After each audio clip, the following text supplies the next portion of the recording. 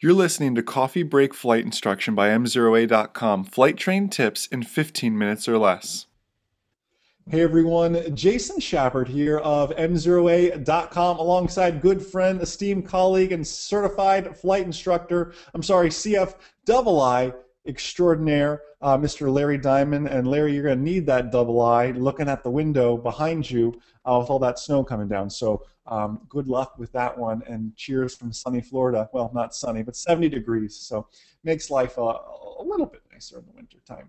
Anyways, guys, you're listening to Coffee Break Flight Instruction, flight training tips in 15 minutes or less. I'm going to start that timer to keep us honest. Today's topic is our weather planning process from, like, let's start 7 days out to an hour before my flight.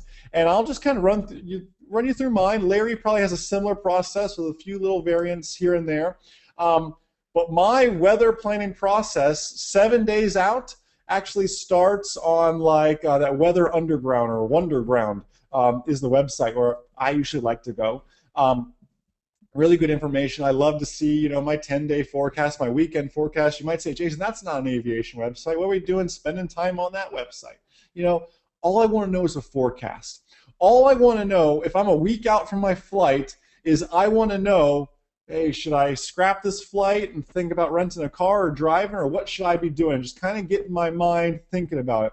I may look, and 7 days from now, it's predicting just sunny, not a cloud in the sky. We all know in 7 days how quickly that can change, and vice versa too. They may be predicting rain, and they predicted wrong, and it's actually going to happen the next day, or maybe a day early, etc. So 7 days out, I'm doing that same process through and through. Day 6, day 5, I'm really kind of following that process, watching my forecast, and once we start to get a little bit closer, once we get to day 4, somewhere around there, that's when I start really digging into the aviation-specific stuff, and I love to look at the prog charts, the prognostic charts, because that is giving me a real big picture.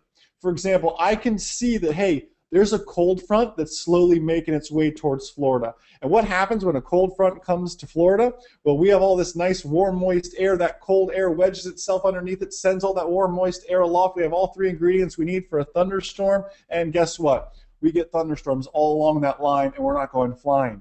Now, if I'm on the tail end of that cold front, if it's passed through and I'm the day after it's passed, there could be some beautiful weather. I know it's going to be windy. I know it's going to be a bit chilly, but I know that. I know characteristics of those different fronts, high pressure, low pressure systems. I can watch how all those are moving, and I'm kind of starting to build a picture.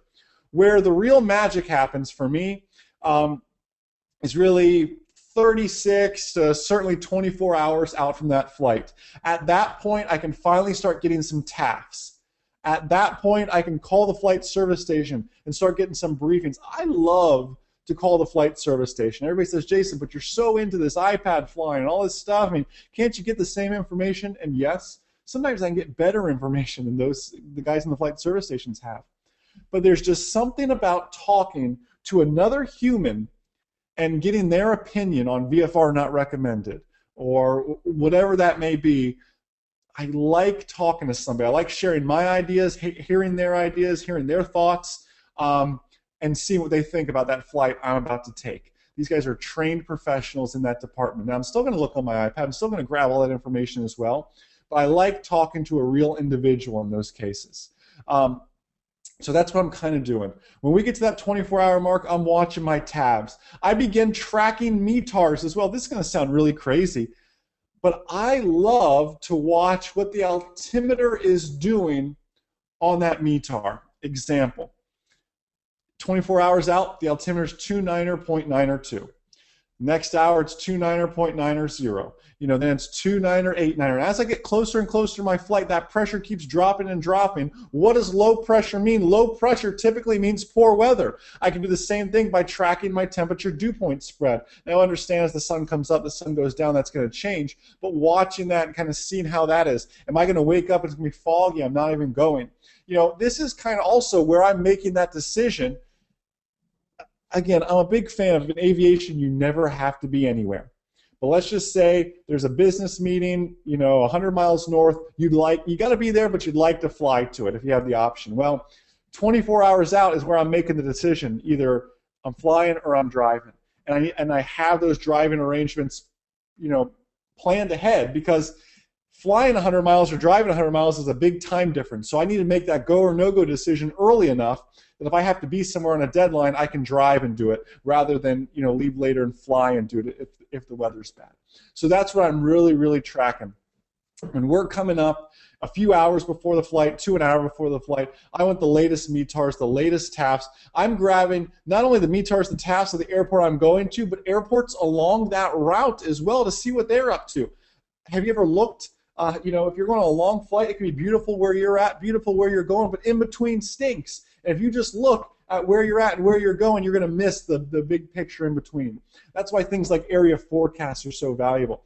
That's why things like your winds aloft can give you, so much. People think winds aloft, I'm just looking for the great tailwinds, But maybe if you're flying up in like Larry's neck of the woods, now we're talking freezing levels. It's more than just looking at what's going to give me the best fuel economy in that case. So I'm really looking to take in that big picture and digest everything and work to make that smart go and no-go decision. So my flight planning process, my go or no-go decision weather planning process starts about 7 days out if I know I have a flight on a non-aviation weather site. I just want forecasts. And then it gets more and more specific the closer and closer I get to that flight, and I always have a drive plan if I have to be somewhere. And again, in an airplane, you never have to be anywhere.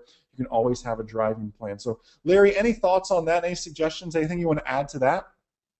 The other thing that I also do with, 48 hours is actually my big thing because I'm a big aviation weather.gov kind of person. And actually the prog charts will go out to 48 hours.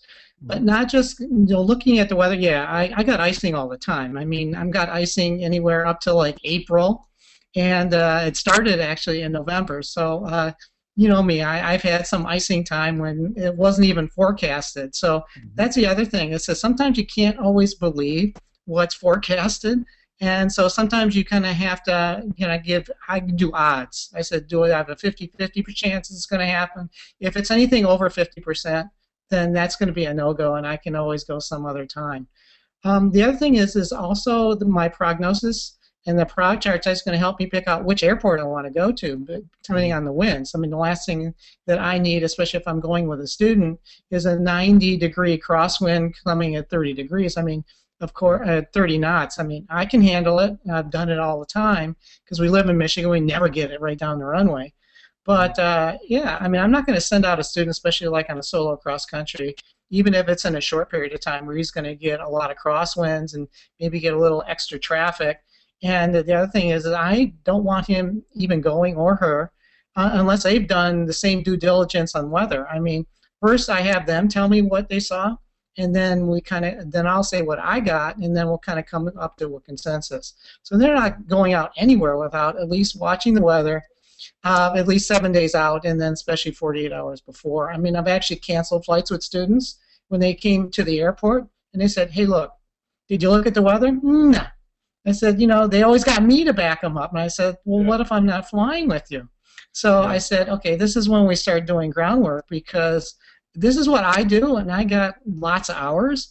And if you're not doing this right now, you're not forming very good habits. And I'm kind of like not trusting you right now with weather and making a good pilot decision. Yeah. Absolutely, absolutely, and that it all comes down to making smart go and no-go decisions. We just did that, the Underground Aviation Seminar. The second one in that series was my 5-step decision-making process. You can find that on YouTube if you guys haven't seen that. Very, very good webinar. A lot of fun on that. So, guys, hopefully you enjoyed that. Kind of getting into our brains a little bit about how we make those go and no-go decisions and what we're looking at weather-wise, even as far as 7 days out when we know we have a flight coming up the following week. So, guys, on behalf of myself, the wonderful CFII extraordinaire, Uncle Larry, and the entire M08.com team, thank you so much for listening to Coffee Break Flight Instruction.